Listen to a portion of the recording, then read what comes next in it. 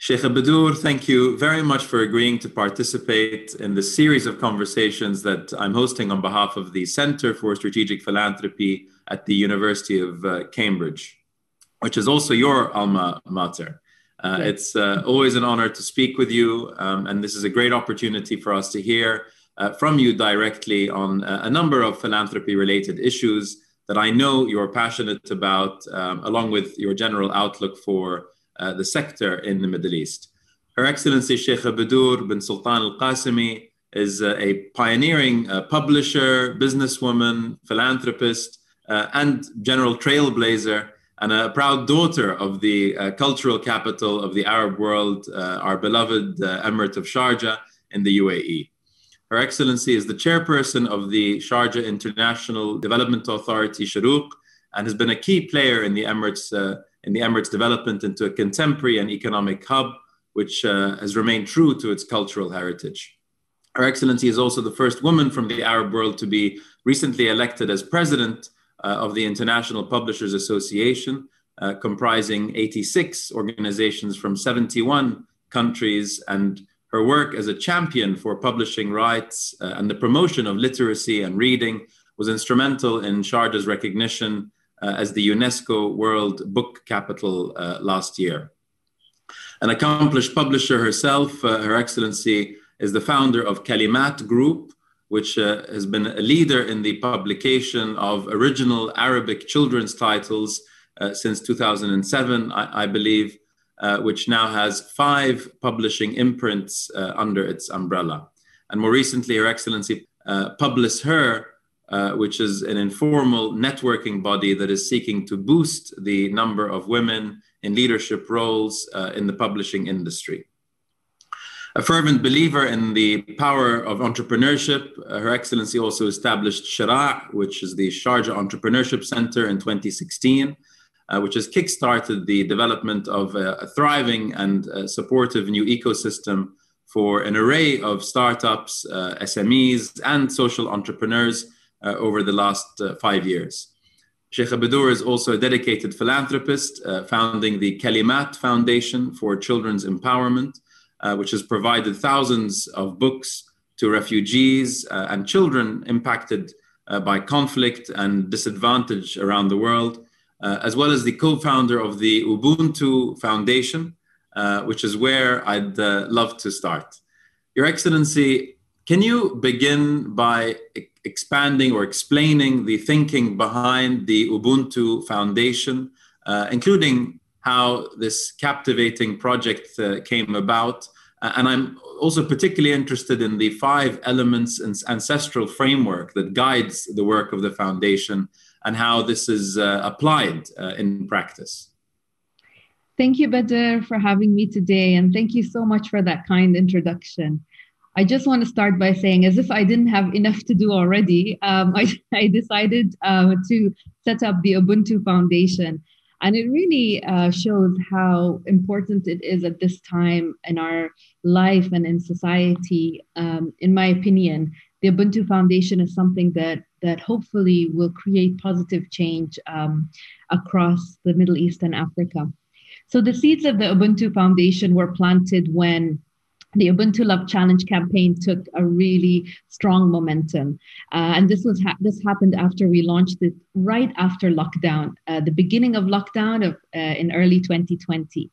And the idea of the Ubuntu Love Challenge is simple, yet powerful. It's built on African ancestral wisdom.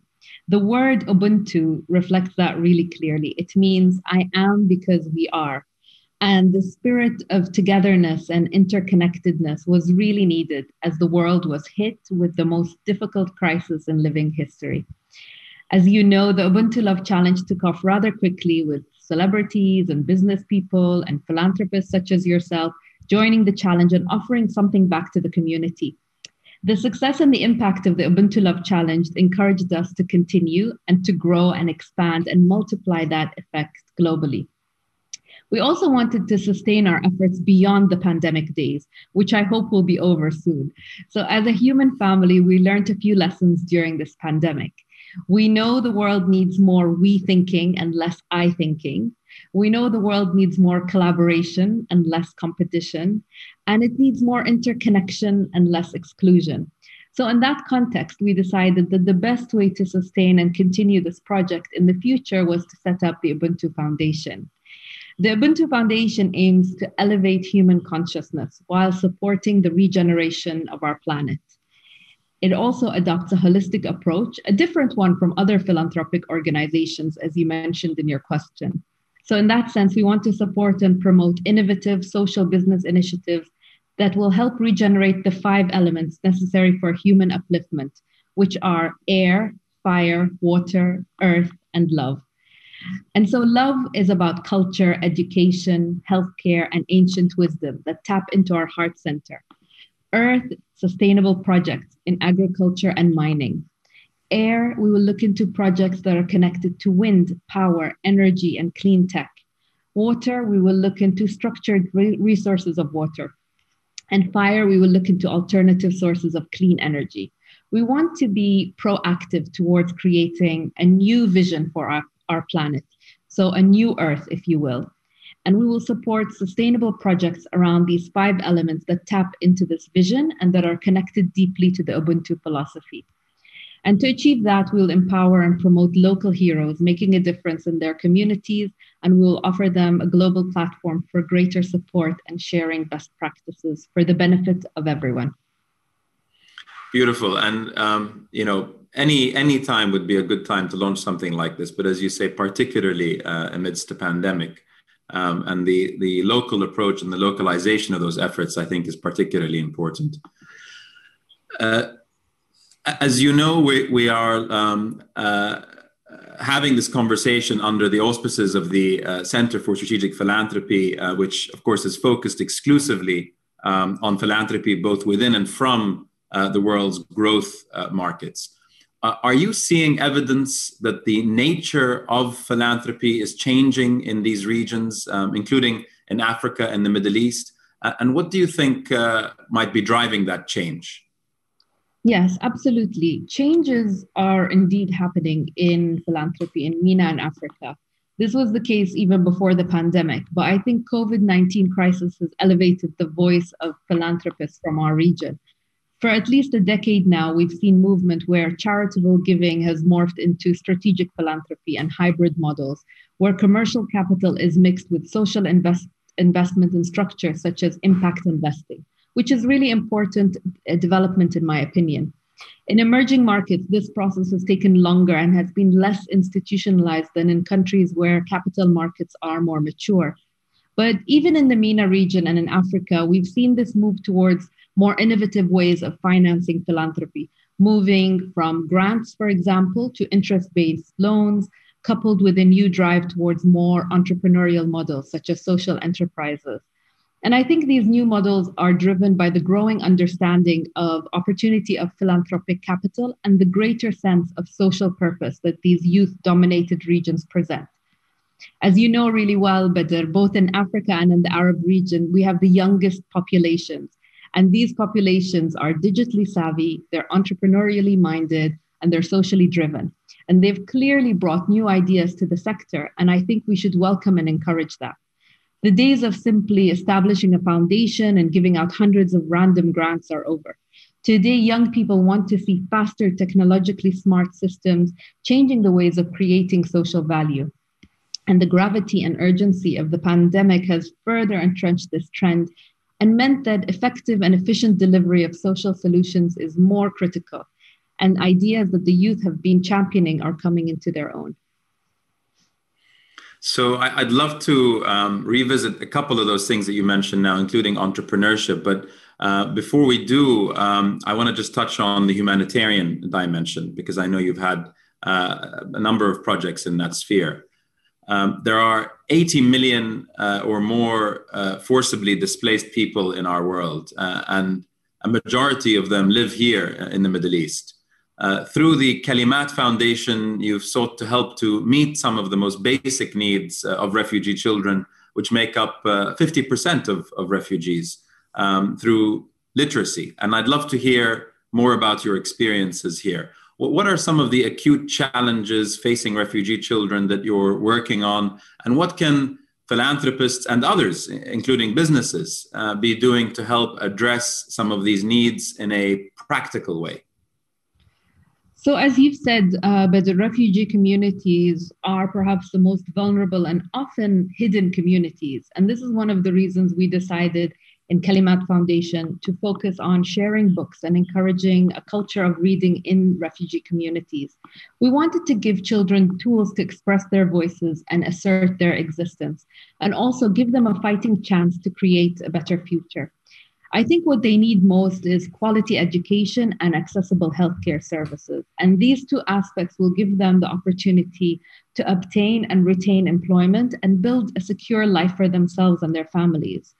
And despite the fact that COVID stopped all travel and prevented us from accessing the analog world, it forced us to use tools and platforms of cyberspace. And I think this shift needs to move vertically across all philanthropic efforts to the communities that we're trying to serve. So in that context, connectivity issues are still a major problem in many of the refugee communities. And I think the rapid adoption of digital technology can radically transform the way we engage and also the way we serve these communities. So the need to digitize education has been paramount across the globe. And we've seen multiple foundations working with local governments to fast track the digitization of education. And I believe that this can provide an opportunity for innovation around how we provide regular quality education to children in refugee communities that might not be able to access or even have a local school. Again, we need to make sure that connectivity is not an issue, but the potential to use software to improve access to education for these communities, in my opinion, is huge. Equally, telemedicine is trending across the globe now, and we can also offset the shortage of medical facilities often prevalent in refugee communities. So we must leverage the power of technology to better support refugee communities. And digital education, connectivity, and telemedicine are just some of the aspects that need to be explored further by governments, businesses, and philanthropists to maximize the opportunities of the digital revolution to serve these vulnerable communities better. And on another one of your ventures, as I mentioned, of course, you created Publish Her a few years ago as a way to increase the number of women in leadership roles within the publishing industry. What advice would you give to young women around the world that might be considering a career in the publishing sector, but also generally in the social sector? So as you mentioned, Badr, Publish Her is really close to my heart. And I'll just give you a quick introduction of why I set up Publish Her. I was always finding myself to be the only woman in publishing circles around the world. And wherever I went, whether it was Italy or Frankfurt or London, I would look around and there would be predominantly men in the room. And I thought that can't really be the case. We need to support women into leadership positions, into publishing. So I've been working in publishing for quite some time, as you know, as well as other sectors. And I thought that the best advice I could give is to say to aspiring young women, first, value yourself and your achievements, however insignificant they may be to you. Value yourself and spend time and effort really learning about yourself. To be successful, you have to start from understanding the kind of person you are and then go from there. Build on the good parts and learn how to deal with weaknesses. Also, I believe that confidence is extremely important. In a world where gender balance is far from achieved, I think confidence is key to moving up the ladder and making a difference. So I tell women, be confident, be bold, don't undersell yourself, and remember to help other up-and-coming women. But also be authentic. People will see through you if you're not 100% genuine and committed to what you do. And finally, I would add, take care of yourself. You can't always achieve everything that you want when you want. So take time to stand back, relax, take care of yourself, and be flexible to make any necessary adjustments to your career path. All very impactful advice, equally applicable, I think, to men as well as women, and especially youth, as you say. And as you mentioned, of course, the MENA region being extremely youthful from a demographic perspective, brings me also to, I guess, revert to a previous point you made about entrepreneurship. And I'd like to just address that in a little bit more detail. As the founder of Shara, you are known for being passionate about supporting entrepreneurship and cultivating the local startup scene. Have you found there to be an intersection between entrepreneurship and what is driving social change in our region? And how do you think that technology and youth participation is changing the nature of philanthropy and social entrepreneurship across the Middle East and also North Africa? Such an interesting question. I really love this question. I believe that technology is now a catalyst for enterprise, and we've seen this globally, especially in our region. So many of the social enterprises that we come across are built on technology platform and have digital built in their DNA. And obviously, this has huge pluses. First, it means that the opportunity to scale is inordinate and goes way beyond their analog predecessors. And secondly, by underwriting these businesses with technology, we are able to ride the wave of the data revolution, bringing with it much better evidence-based products, improve ways of capturing our impact, better sharing of social needs, and perhaps most importantly, the opportunity to share data quickly and cheaply across borders. So this will help to avoid the mistakes of the past and reinvent the wheel. And we've seen this during COVID, where the crisis forced organizations to capture, analyze, and share data, perhaps more quickly and more efficiently than they had historically. Trying to figure out which community needed what at the start of the crisis in absence of travel and conferences and face-to-face meetings was hugely dependent on digital platforms and digital sharing and wholesale adoption of technology tools such as Zoom. So this in turn, of course, feeds naturally into the space of digital natives who were quickly and very naturally able to adopt a fully virtual approach to living and working where earlier generations might not have. In our region, we know that enterprise has been driven mainly by youth. And we know that most enterprises in MENA, unlike other parts of the world, are established and scaled by young people. And we also know that these entities have intrinsically a sense of social purpose, even if they're commercial ventures. So this was quite a departure from the past, where CSR might have been bolted onto a business. Now we see it built in. And that's why we see an emergence of more and more dedicated social enterprises in the region. I think this is hugely encouraging, but we need to support the development of the ecosystem to support them. So in other markets, we see a flow of capital where traditional charitable giving connects with philanthropy, which in turn connects with the community of enterprises such as VC and angel investors. And this ecosystem is less well developed in our region with less connectivity along the continuum, which undermines our ability to see where capital is most needed and most effective. If entrepreneurs and philanthropists and social entrepreneurs can work closely together to share data, pool capital, and ensure sectoral alignment, the opportunity for technology is to better target social investment. And that's something governments can also help with by ensuring that the regulatory framework supports the emergence of this ecosystem and that this alternative to public sector spending is encouraged and facilitated.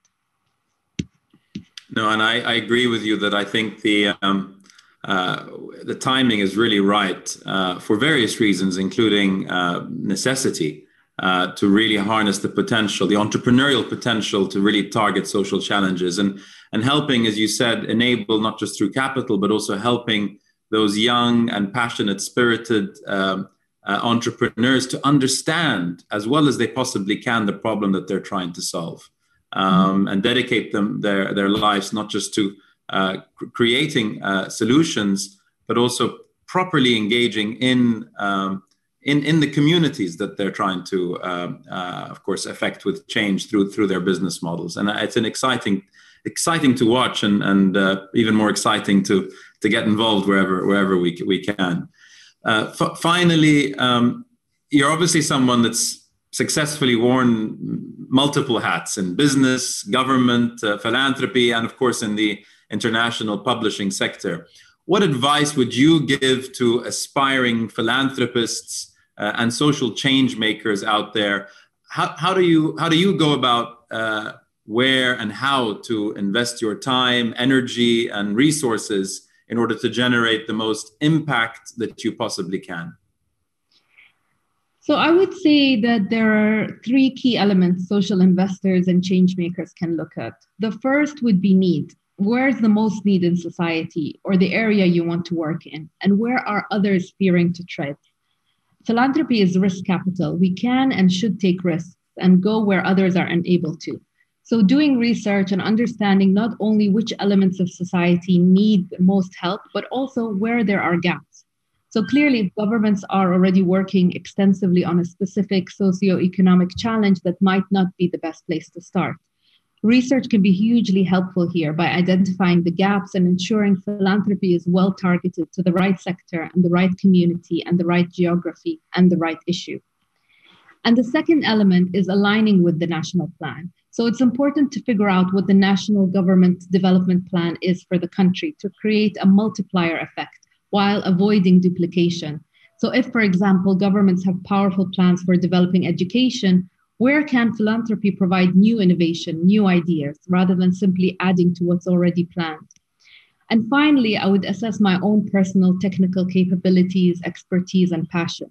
Where can I add value best? What's my passion? Where are my strengths? What kind of expertise can I bring to the table that would make a difference in people's lives? So philanthropy shouldn't be a question of value added just based on financial contribution, but also based on non-financial contribution. If I can do both and I can maximize my impact while also delivering a professional activity that I'm likely to stick with over the long term, then I believe that's a successful story.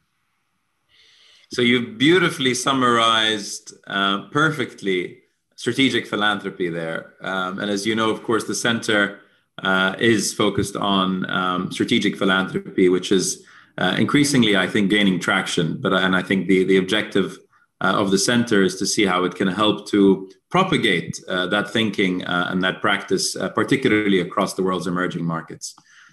Sheikha Bodour, you are a true inspiration to many, including myself, and your passion and generosity of spirit shines through in everything that you do and all the amazing impact that you continue to generate across numerous important fields. Thank you so much for sharing some of this with us today and for everything that you have done and continue to do towards creating a better future for many. Thank you again. Thank you so much, Badr. It's really been a privilege to be part of this conversation. Thank you.